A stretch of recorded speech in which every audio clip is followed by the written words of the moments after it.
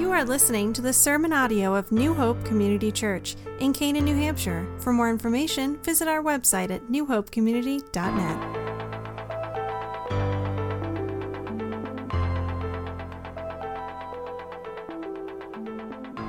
And God spoke all these words, saying, I am the Lord your God, who brought you out of the land of Egypt, out of the house of slavery.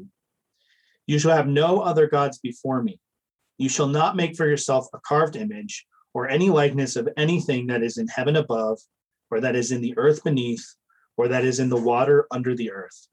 You shall not bow down to them or serve them, for I, the Lord your God, am a jealous God, visiting the iniquity of the fathers on the children to the third and the fourth generation of those who hate me, but showing steadfast love to thousands of those who love me and keep my commandments. You shall not take the name of the Lord your God in vain, for the Lord will not hold him guiltless who takes his name in vain. Remember the Sabbath day to keep it holy. 6 days you shall labor and do all your work, but the seventh day is a Sabbath to the Lord your God. On it you shall not do any work, you or your son or your daughter, your male servant or your female servant, or your livestock or the sojourner who is within your gates. For in 6 days the Lord made heaven and earth, the sea and all that is in them, and rested on the seventh day. Therefore the Lord blessed the Sabbath day and made it holy. Honor your father and your mother, that your days may be long in the land that the Lord your God is giving you. You shall not murder. You shall not commit adultery. You shall not steal. You shall not bear false witness against your neighbor. You shall not covet your neighbor's house. You shall not covet your neighbor's wife or his male servant or his female servant or his ox or his donkey or anything that is your neighbor's. As I already said, this is a passage that I think most of us are familiar with. I don't have the exact stat in front of me, but a survey was conducted a few years ago, and it turned out that something like less than 10% of Christian evangelicals surveyed could recite all of the 10 commandments, and even less could recite them in the order that they're presented in the scriptures. And this is a frustrating thing, I think, for the church, because these are moral precepts that we receive from God that we all recognize instinctively because of their prominent nature in the text are important, but they are presented to us in the Old Testament. And so sometimes there's a disconnect among Christians understanding how it is that we appropriate these kinds of precepts into our lives. And then to complicate things further, we often hear things like that the 10 Commandments are abrogated, which means that they passed away and that they're replaced by the law of Christ or by the law of love. We sometimes are told that unless a commandment is repeated in the New Testament, that we are allowed to assume that it's no longer in force. So I wanted to do a brief series here in the 10 Commandments. So I'm going to be sharing with the church 3 times between now and the summer. So we're going to do 3 different messages, and those sermon series here will break up into 3 parts. So today we're going to be talking about what is called the preface to the 10 Commandments. We're going to be talking in the next message about what's called the first table of the law, which is the first 4 commandments, which primarily have to do with our responsibilities and our duties towards God. And then part 3 will be the second table of the law, which is commandments 5 through 10, which primarily have to do with our responsibilities and duties towards our fellow men. So today is going to be a bit of an overview sermon. The first 2 verses of the 10 commandments are what are known as the preface. So I'm going to take this shorter group here to take an opportunity to give an overview of what the nature of the Old Testament law is, the purpose of the Old Testament law in the New Testament church age, and then we'll talk specifically here about the preface and what it is that we can learn from the preface of the 10 Commandments itself. So just to sort of orient ourselves to the text, as I mentioned, the preface of the text is found in verse 2. But we need to think about what verse 1 says as well. And so the preface reads, I am the Lord thy God, which have brought thee out of the land of Egypt, out of the house of bondage. And you'll notice I'm using in some of these quotes, I'm using some of the King James English because I'm drawing some of this information, some of this reflection from a catechism written by a man named Benjamin Keach. And he more or less took the Westminster Shorter Catechism, which we're all familiar with. We've all heard Pastor quoting at various times, and he adapted it for particularly for a Baptist use. And so I'm quoting from that because if you were to pick that up, you would find that there's less disagreement with our church's articles of faith in that document than there are in the Westminster Confession or Catechism, for example. In the first table of the law, which is Exodus 20, verses 3 through 11, it governs our responsibilities toward God. And you can break these up into the 4 different commandments, which sort of break out like this. And I'm going to go through these quick because we'll be discussing these in the next sermon series in a little bit more detail. But the first commandment is to worship God and God alone. The second commandment is to worship God alone, but only in the way that he has commanded us. The third commandment is to worship God alone and to treat him with proper reverence. And the fourth commandment is to worship God alone, but to worship when he is commanded. And you notice that I framed all 4 of those commandments in relation to worship, because that really is our primary focus and responsibility towards God, is to worship him and worship him properly. It should be noted that these commandments have implications for our relationship with other human beings, other persons in our church. It's not as though we can totally separate the first table from the second table. For example, the command to worship God on the Sabbath includes reference to the fact that we're not allowed to prohibit those who are working for us from working on the Sabbath. So if I was to own a business, it would not be proper for me in many cases for me to require my employees to work a shift that causes them to not be able to worship. That would be one implication of that commandment that would have impact for how I relate with other people. So we'll explore some of those other implications when we get to that in a month or so here. The second table of the law is in Exodus 20, verses 12 through 17, and it governs our responsibility towards each other. And this can be broken up into the 5th, 6th, 7th, 8th, 9th, and 10th commandments, which have to do with how we obey our parents and other authorities in our lives. It would also extend to how, as people who may be in positions of authority, employers, parents, people who are in government, how they respond to their children or those people who are under their authority. The 6th commandment governs how we think about and respect life. The 7th commandment has to do with sex and marriage and sexual purity. Then it's followed by how we relate to property and wealth in the commandment not to steal, how we relate to honesty and truth, and then how we relate to our own contentment and to our own internal motivations. So we'll go into some of those more in depth. I think we'll all learn, I know I have learned as I've begun to study this, that the commandments are far more extensive than just these sort of 10 bullet point prohibitions, but really these 10 precepts or these 10 governing principles that God has given us govern our whole life and every area of our life. So a few things that we need to understand about the nature of the Old Testament law. And the reason this is important for us as Christians is because, as I said, there are a number of misunderstandings out there among Christians about how the Old Testament law is structured, how the Old Testament law functions in the life of Israel, and then also in the life of the church. And you'll also run into a lot of these kinds of questions as you're witnessing to unbelievers, especially if you're witnessing to people who are sort of somewhat knowledgeable about Christianity. So there's some apologetic importance that is helpful for us. So historically, the church has held to what's called a threefold division of the law. And so looking at the law, how it is structured, how it was used in the Old Testament, and then how the apostles used the law in the New Testament, we can break it up into 3 categories. So we have the moral law, the ceremonial law, and the civil law. And I'll go through what these are and what they mean. But those were the moral law, the ceremonial law, and the civil law. So to start looking at the moral law, if you'll take your Bibles and open to Romans chapter 2, and we're going to start in verse 12. So Romans 2, and we're going to start with reading verses 12 through 15.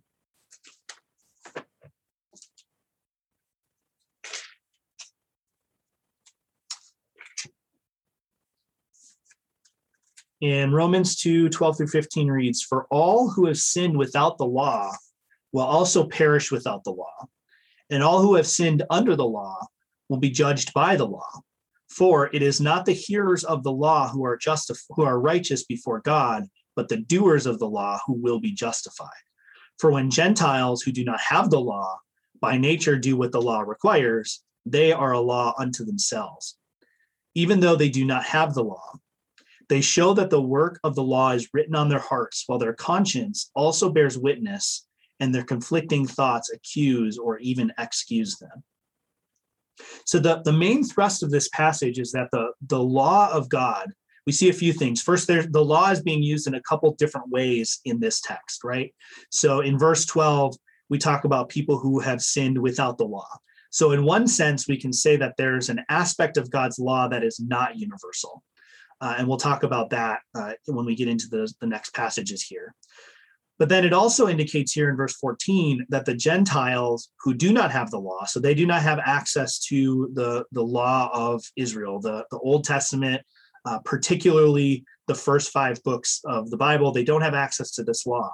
But by their very nature, they often do what the law requires. And then Paul's conclusion to these different premises that he's putting forward is that because people who do not have access to the law, who don't have access to the written word of God, still often have an intuitive understanding of the moral precepts that God expects of all people, that therefore the law itself must be written on their hearts. And so this teaches us that there's a universal aspect to God's law. There's universal elements in the law that one doesn't need to have access to the Bible itself or to some sort of special revelation in order to understand. So flip over just a few chapters here to Romans 5, and we're going to look at verses 12-14.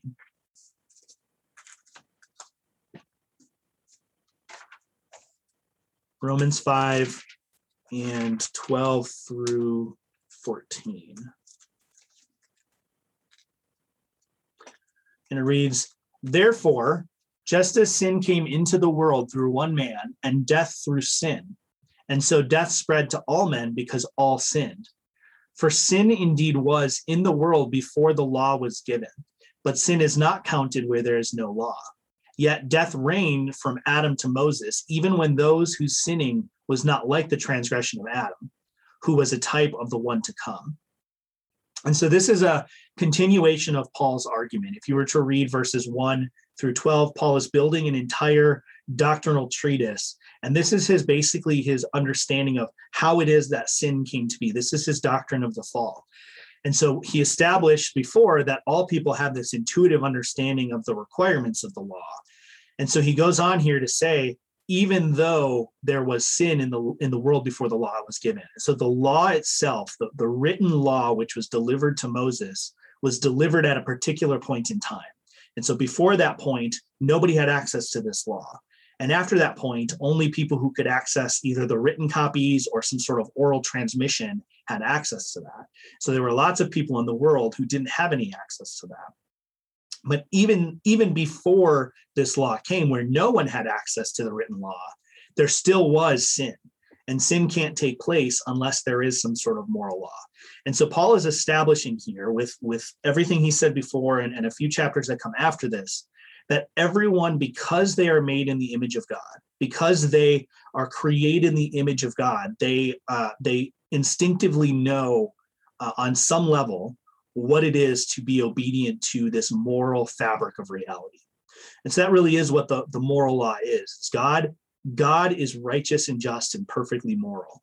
And so as he created the world, that world is created with certain moral realities built into it that are reflected in nature. They're reflected particularly in men and women as they image God.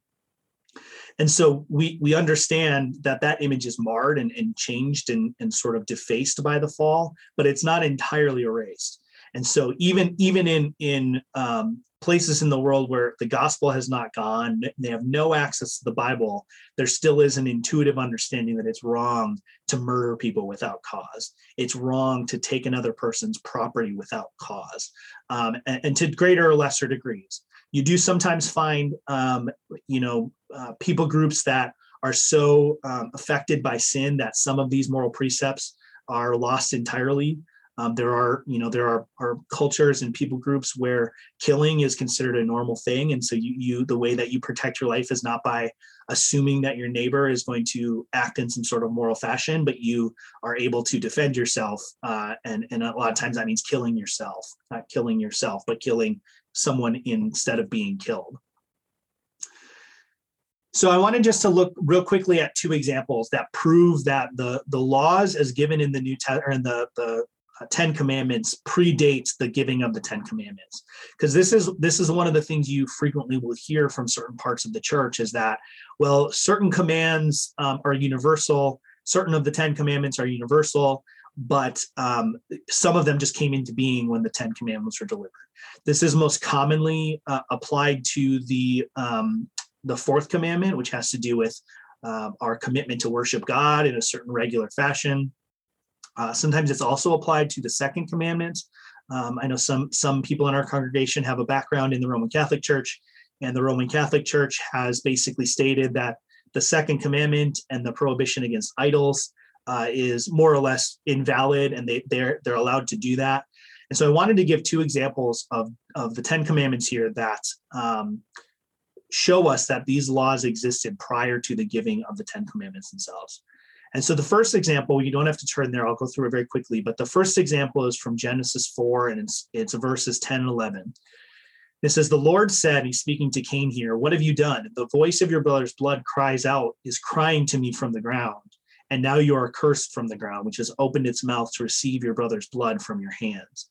And so we see very clearly, not just in this place, but in the Noahic covenant, where God makes a prohibition against murdering people, against taking blood of an image bearer without cause, that the command to preserve and promote life is one of the very first sins that's committed, is a violation of this command. The next one I want to look at real quickly is Exodus 16, and I'll look at verse 28 and 29, which reads, "The Lord said to Moses, 'How long will you refuse to keep my commandments and my laws? See, the Lord has given you the Sabbath. Therefore, on the sixth day, he gives you bread for 2 days. Remain each of you in his place. Let no one go out of his place on the seventh day.'" And so this passage here comes in the context of the giving of the manna. And so the people are given this miraculous providence for their nutrition and for being able to eat in the desert where the food is scarce. And they gather for 6 days, and they're given exactly amount. If they gather too much, it rots. If they don't gather enough, there's still enough somehow. And God commands them that on the sixth day they'll gather twice as much, and it won't rot. And so most of the people obey this, but some people continue to go out on the Sabbath day and they don't find anything. And so Moses goes to God and he seems sort of confused. And God's response is that the Lord has given the Sabbath. So on the sixth day, he gives bread for 2. And on the seventh day, no one should go out to do this work. We see that the Sabbath is reflected in the creation accounts themselves, that God himself rests on the Sabbath. And we saw, and we'll dive into it more, but we saw in the commandment itself that God appeals to the fact that he created for 6 days and then rested on the seventh as a pattern of morality for the people of God, that they would do likewise. And so we could go through other examples in the Old Testament that would show that the other commands are also given in various forms, or seen being punished in various forms before the actual giving of the Ten Commandments. But you can go through all 10 of the commandments and you'll see that they are prohibited before Moses and the Israelites reach Sinai. And so it's clear that these commands are woven into the fabric of how God chooses for his creation to unfold and how he chooses for his people to act. So we can't lightly dismiss them as some bit of Old Testament law that's no longer applicable. So as I said, all people are created in God's image, and the image of God is how we intuitively know what is right and what is wrong. In large sense, our conscience comes from the fact that we are in the image of God. We can instinctively tell when we are doing something that puts us out of alignment with the way we were created. So a lot of these moral commands are available to us by what theologians classically call the light of nature, right? There's certain principles that we understand intuitively because of our intuitions, because of our understanding of how nature unfolds, because we instinctively know that if I would not want something done to me, that it's likely that other people would not want that done to them. So I know I wouldn't want to be murdered, so I have a good idea that I shouldn't murder other people because they probably would not like that very much. But more than that, we see that these 10 commandments, as the apostles reflect on them in the New Testament, these 10 commandments are seen as a summary of the entire moral law. So as I said, the moral law or the 10 commandments are not just these 10 discrete principles or 10 discrete commands that only apply to specific things. The prohibition to murder is not restricted just to the idea that I'm not going to actively kill somebody. It extends to how I interact with people in terms of my attitudes towards them. We see that Jesus extends the rejection and the prohibition of killing to our very thought life and how we become angry with people. And so we've learned a lot about this as we've gone through the Sermon on the Mount in our recent studies. But a few verses that are a little bit more specific. In James chapter 2, we see that James says, if you show partiality, you are committed to sin, or you are committing sin and are convicted by the law as transgressors. For whoever keeps the whole law but fails in one point has become guilty of all of it. And so he's saying to his readers who are Christians, who he sees as Christians, he's writing to other believers that they're being convicted by the law. And so he clarifies what he means. He says, for whoever keeps the whole law but fails in one has become guilty of it all. And then we might be tempted, if we just read that, to think that what he's meaning is the whole Old Testament law, the entire Pentateuch, all the ceremonial commands, all of the civil laws. But what he clarifies here in verse 11, he says, for he who said, do not commit adultery, also said, do not murder. If you do not commit adultery, but do murder, you've become a transgressor of the law. So James here is restricting his statement about being convicted by the law, and his way of doing that is specifically by appealing to 2 of the 10 commandments. We see something similar happening with Paul in Galatians chapter 5, starting in verse 18. He says, but if you are led by the Spirit, you are not under the law. Now the works of the flesh are evident: sexual immorality, impurity, sensuality, idolatry, sorcery, enmity, strife, jealousy, fits of anger, rivalries, dissensions, divisions, envy, drunkenness, orgies, and things like these. And so on one hand, he says you're not under the law, but then in his clarification about what the works of the flesh are, he names sins that all fall under the precepts and under the umbrella of these 10 commandments, these 10 governing principles that God gave his people. So even though the apostles talk, even though they talk about being free from the law, they're not saying that we're utterly free from the moral law of God. We still bear obligation to obey God's commands. And when they're going back to clarify that statement to make sure their audience understands what they mean, they don't point to specific ceremonial things. They point to these universal principles that were given to the people at Sinai in the 10 Commandments. We don't see them saying things like, now the works of the flesh are evident, don't eat bacon. Right? We see them, these ceremonial things that are important in the Old Testament law, they are abrogated because they no longer apply. And we'll talk about that in a minute. But they point to these 10 principles as the abiding moral standard that all people, and especially the people of God, are obligated to structure their lives according to. So that leaves us with the ceremonial and civil law. So I'm gonna speed through this. I'm not going to go into as much detail because this is not as directly pertinent, but I want to make sure we cover it. The ceremonial law and the civil law are tied to the existence and operation of Israel as both a religious body and a political body. And so we know that in the Old Testament, Israel was a religious system. It was a religious group that had specific religious obligations, specific ceremonial obligations, but we also know that it was a nation, and all nations of any sort have some sort of body of law, some sort of body politic. But we know that since Christ has fulfilled the Old Testament ceremonies, and that Israel itself is no longer a political entity, at least not in the way that they was in the Old Testament, that the ceremonial and civil laws no longer apply. So these are laws that were given for the purpose of structuring Israel's worship and for the purpose of structuring Israel's its societal and cultural and civil structure. So laws about how the judges are to operate, how the priests are to operate. We don't have Levitical priests anymore, so those laws are not relevant to us as Christians who are no longer under a Levitical priesthood, because we don't follow the king of Israel, because we're not citizens of the Old Testament nation of Israel. The laws that are specifically structured around the civil organization of the nation no longer apply to us. So it's not to say that the law doesn't apply and that there aren't elements of these laws that are important, but we're not bound by them in the same way that we are bound by the Ten Commandments, which are universal and given prior to the existence of Israel as either a distinct religious body or as a distinct civil body. So if you would turn to Colossians, we're going to look at chapter 2 real quick to just put some scriptural feet on the fact that the ceremonial law no longer applies. So Colossians 2 and verse 14 through 17. Paul writes, "By canceling the record of debt that stood against us with its legal demands, this he set aside, nailing it to the cross.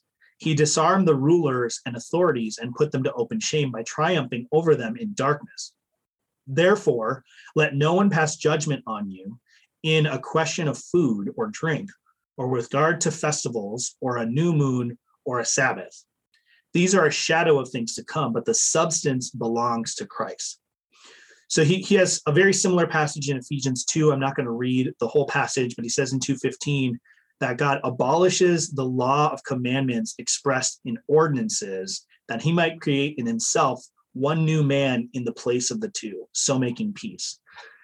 And so the key word to sort of lock onto here, and different translations render this differently. I'm reading the ESV where it says, "stood against us with its legal demands." That word legal demands is one word in Hebrew. And then the Ephesians passage is the word ordinance. Both of these phrases are translating the same Greek word, which is where we get our word dogma. And so Paul is in these passages, what he's saying is that the ceremonial law of Israel, the things that are added into the moral law that are specifically ceremonial in nature, those things have been passed away. They've been abolished by Christ. And then in verse 15, this is where it's really important. The one of the major reasons that the ceremonial law existed in the Old Testament was to set Israel apart from the rest of the nations. It was to mark them off as a special, sanctified, set-apart people. And so their religion was different. The things they ate were different. The way they washed themselves was different. The way they built their houses was different. Everything was different about them. Even the way they made their clothes and how they cared for their animals. All of those things were different, marking them off from the Gentile nations around them. And what Paul's argument in Ephesians is that these ordinances served their purpose of marking off Israel as different from the nations. But now that in God's unfolding plan of redemption, Israel as a distinct people group is no longer going to be highlighted the way it was, and that the Gentiles and the Israelites will now be brought together in one person under Christ, that they will be created one new man in the place of the two and making peace. Those laws now actually serve to act against God's purposes in the world. Not that they were wrong when he applied them, but since God's purpose at that point in history is different, those laws are now acting against God's purposes in the world. And so he has abolished those for this new era of unity between the Jews and the Gentiles.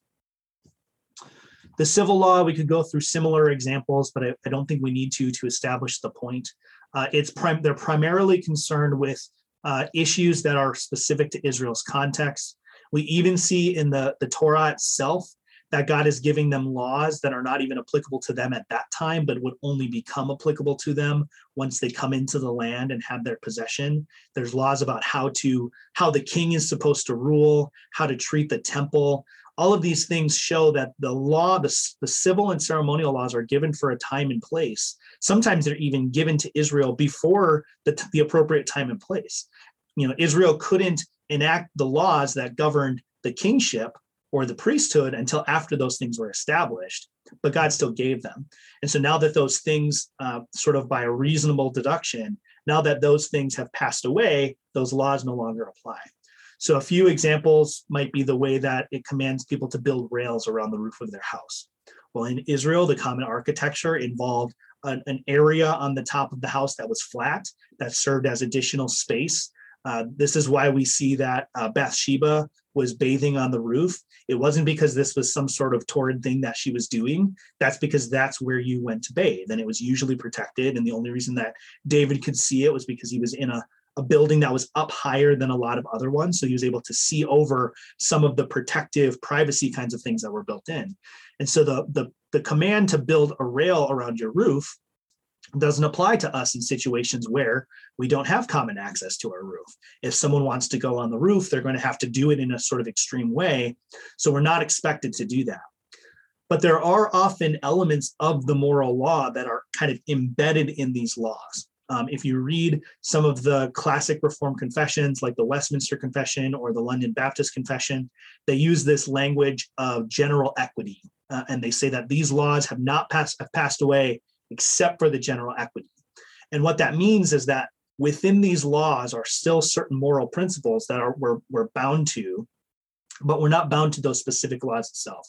So a good way to understand that would be to say the command to build a rail around your roof may not apply to us, but if we have a swimming pool, then we still are required to build a fence around our pool so that the neighbor's kid doesn't wander in and drown himself. The laws which govern land allotment, well, we don't have to follow the laws specifically about drawing lots for lands and making sure the biggest tribes get the biggest allotments, because we don't have tribes of Israel to do that anymore. But that still may govern how we understand propriety in determining our children's inheritance, for example. That if we have 3 children, that we may find some moral ground to give one or the other more of a cut of the inheritance, to sort of use that language. But we should look to the Old Testament law to see generally how does the moral law factor in to how we do this. And this is a complicated thing. It's not easy to do, but we should take note that these moral laws may not directly apply to us in their specificity anymore, but that doesn't mean that they mean nothing for us in terms of understanding how it is that God functioned and God worked in the Old Testament, and that still reflects him as a moral being and a moral character. Briefly, there are 3 uses of the moral law. The reason that these are important. So we had 3 kinds of law, and there was the moral law, and then within the moral law, there's 3 ways historically that the Christian church has understood how it is that we use those laws. The reason this is important is because if you get these wrong, then it's a road to misunderstanding what God wants to do in Christians with the law, which can result in forms of legalism. It can result in a really troubling loss of assurance of salvation. It can result in us holding ourselves up to a standard in a way that is not designed for us. And so if we're trying to measure ourselves against a measurement that's not intended for us, we're going to come out with the wrong answer. Use the right tool for the right job. If you're trying to hammer in a nail and all you've got is a wrench, it might do in a pinch, but ultimately it's not going to get the job done very well. So there are 3 uses of the law, and these come under different names and different orderings. But the first use of the law is called the pedagogical use. This is for non-Christians, and the purpose is to convict them of their sins. And so Paul talks about this in Galatians 3 in chapter 19 through 26, where he talks about how the law was a pedagogue, or it was a tutor. It's this image of the Roman family where the pater of the family would hire this person to escort their child back and forth to school to make sure they got there on time. But what Paul says is that this purpose was there until faith came, because after faith has come, in verse 25, we're no longer under that tutor or that pedagogue. For in Christ Jesus, you are all sons of God through faith. And so he's saying that there's a fundamentally different relationship between this moral law, between the non-Christian on the one hand, who is still under the law as image bearers of God. They're under this law as a pedagogue, as a tutor who is kind of restraining their behavior and is showing them how far they fall from measuring up. This is, I think, what Paul is talking about in Romans 3:23, where he says that all have fallen short of the glory of God. He's not necessarily talking, as sometimes I think it's said, he's not necessarily talking about God having some grand purpose or plan for us that we fail to accomplish. It's more saying that as image bearers, there's this moral obligation that we have to image God properly, to reflect God in a creaturely fashion in a way that is appropriate to him. And because we have not kept up the moral law, because we haven't obeyed his moral precepts, we fail to attain that glory that he has set out for us as his image bearers. The second use is called the civil use of the law. And this law functions pretty much according to this light of nature, that governments on earth, the ordained ruling authorities that God has established over people, that they are understanding and have this moral intuition to establish the law according to these moral precepts that God has put in place, that God has created. So that's why we see in Romans 13, chapter 2, and he says, whoever resists the authorities resists what God has appointed. For those who resist will incur judgment. For the rulers are not a terror to good conduct, but to bad. Would you have no fear of the one who is in authority? Then do what is good, and you will receive his approval for God, for he is God's servant for your good. But if you do wrong, be afraid, for he does not bear the sword in vain. For he is the servant of God, an avenger who carries out God's wrath on the wrongdoer. And so because of this light of nature, because of this access to the moral law that all people have, governments and ruling authorities, even though they are and can be and are corrupted at times, there still is this impulse to establish laws according to these moral precepts. So the civil use of the law restrains sin in society. So the reason we don't have people just murdering whenever they want, even though sometimes it seems like that if you watch the news, but the reason that most people don't go out and murder their neighbors is because, in part, because the law has been established, because there are consequences if they do that, and the civil government will establish that. Just as a side note, and I'm not trying to be overly political, but this is part of the reason why it's important to support law enforcement officers, because they are established as God's servants to function in this capacity. They bear the sword in order to restrain evildoing in our society. It's also the reason why it's important to hold law enforcement accountable to the laws in an appropriate fashion, because they are God's ordained servants to do this work. And so if they fail to do this properly, whether it's out of malice or sin or negligence, if they fail to do this properly, there should be accountability for that. And that extends to all ruling authorities, whether it's the local mayor or the selectmen, whether it's the president of the United States or the general of the five-star generals of the military. All of these ordained ruling authorities should be held to account to establish and function in this fashion. And if they don't, they should be held accountable. And so the final use of this moral law is called the moral or normative use of the law. And this is where it comes into us. And we're coming up on the runway here to start our descent into our landing. The moral law, as it applies to Christians, is there as a standard of living to show us what it means to be holy. And so if you'll turn real quick with me to Romans chapter 8, and we're going to read verses 5 through 10. So Romans 8, 5 through 10. For those who live according to the flesh have set their minds on the things of the flesh, but those who live according to the Spirit have set their minds on the things of the Spirit. For to set the mind on the flesh is death, but to set the mind on the Spirit is life and peace. For the mind that is set on the flesh is hostile to God, for it does not submit to God's law. Indeed, it cannot. Those who are in the flesh cannot please God. You, however, are not in the flesh, but in the Spirit, if in fact the Spirit of God dwells in you. Anyone who does not have the Spirit of Christ does not belong to him. But if Christ is in you, although your body is dead because of sin, The Spirit is life because of righteousness. And so just as we saw in the Galatians passage, that the word law here is sort of used in a couple different ways, what Paul is doing here is he's saying that those who live according to the flesh set their minds on the things of the flesh, and those who live in the Spirit set their minds on the things of the Spirit.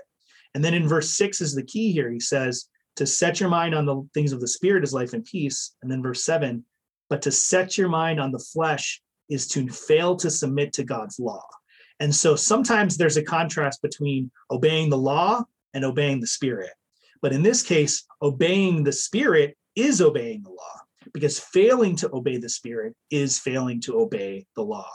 And so this moral guide that God has given us, these principles to give us, these are here to structure and guide our lives in order to reveal to us how it is as regenerate people we are to walk. You can think of it sort of in this way. If we are indeed adopted by God, and then we are sons and daughters of the King of the universe.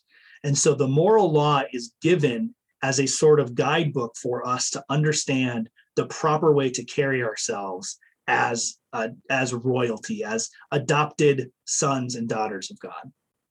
I don't think that they gave her a rule book, and if they did, she certainly is not following it. But you could kind of think of it as though at some point the Queen wrote up some little rule book and handed it to Meghan Markle and said, here's how you be a princess of England. Like I said, she seems to be ignoring it if ever those discussions had, but there's a way that royalty conducts itself. And so the moral law, which in places in the book of Hebrews is called the royal law, the moral law is given to us to show ourselves how do we conduct ourselves as sons and daughters of God. So the last thing I want to do is take all of this and apply it specifically to the preface of the Ten Commandments.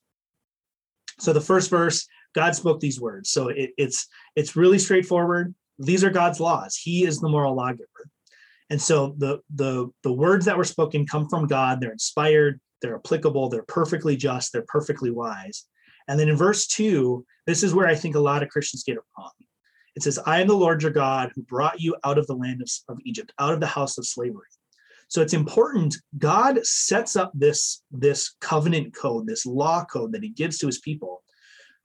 And he does that in the context of already having saved the people of Israel, right? He's already taken them out of Egypt. He's already taken them out of the house of slavery.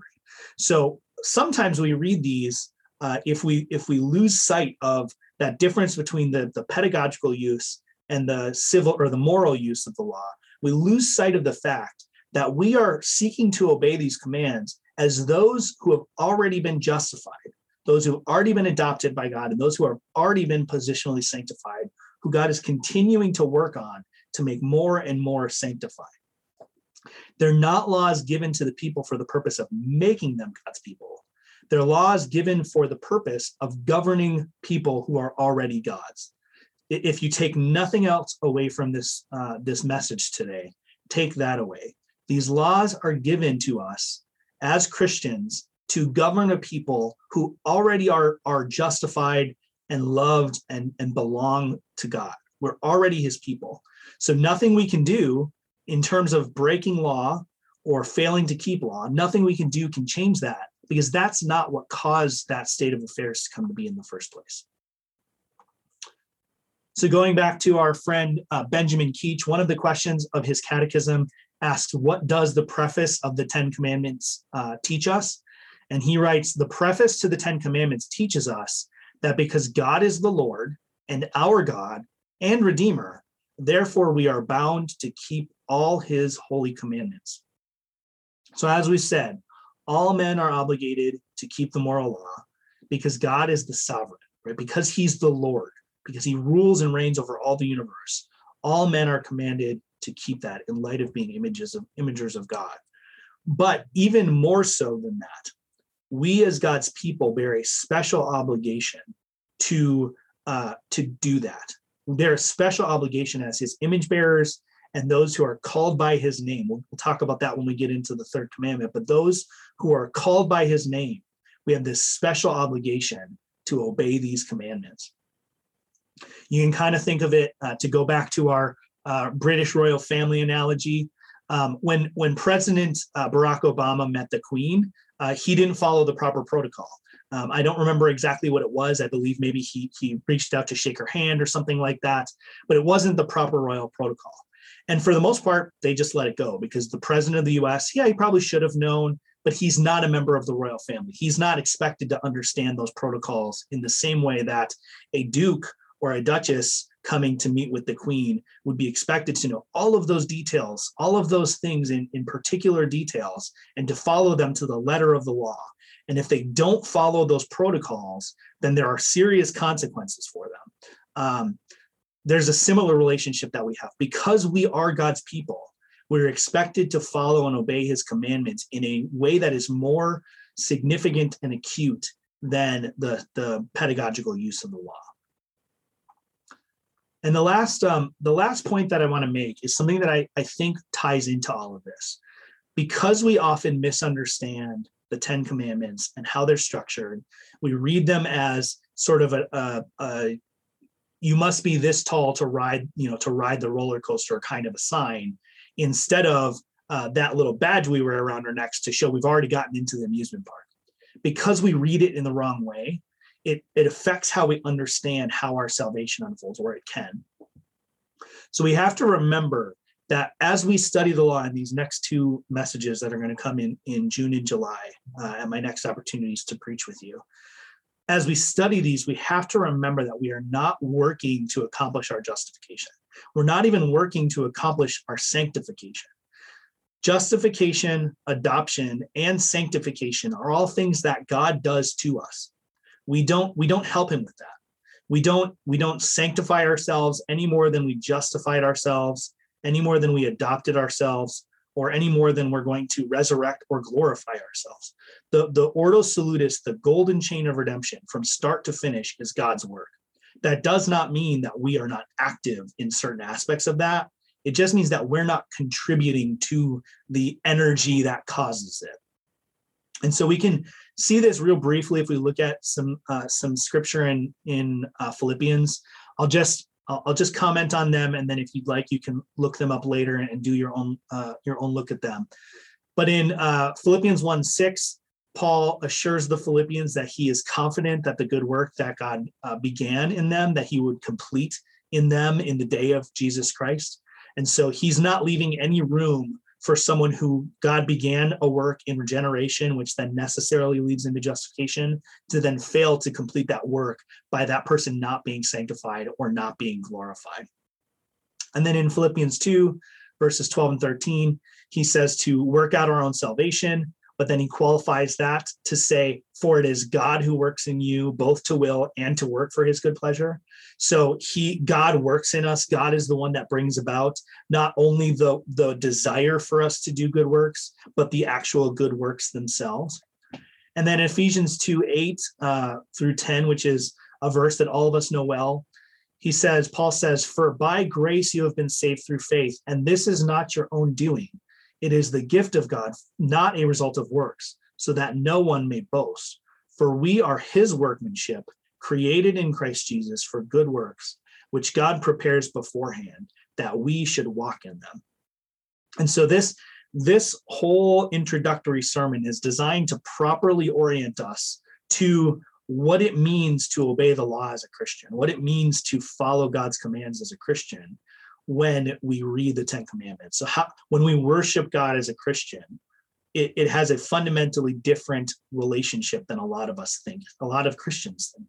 When we love our neighbors as ourselves, it's a fundamentally different thing than we sometimes understand it to be, because we have to recognize that it is God who works both to will and to work for our good pleasure. So if you'll pray with me briefly, we'll conclude our service. Father, thank you that you have given us your special revelation.